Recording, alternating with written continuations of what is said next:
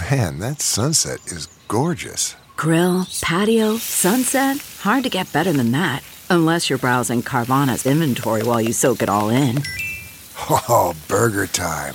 So sit back, get comfortable. Carvana's got thousands of cars under $20,000 just waiting for you.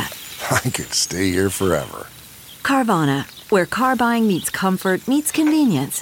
Download the app or visit Carvana.com today.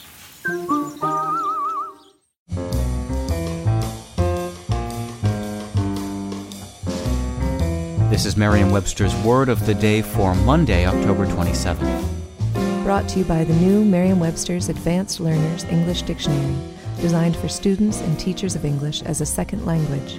Learn more at learnersdictionary.com.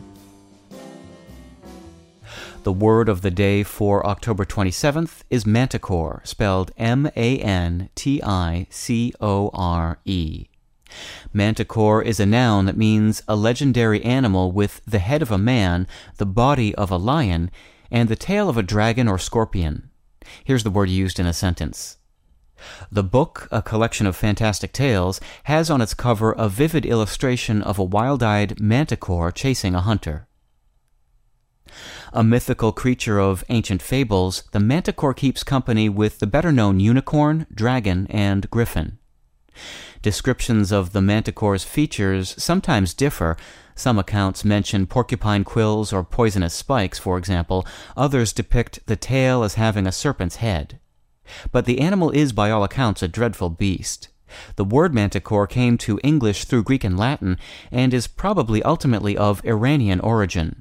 Etymologists think it's related to an Old Persian word for man-eater. I'm Peter Sokolowski, and this was your Word of the Day for Monday, October 27th.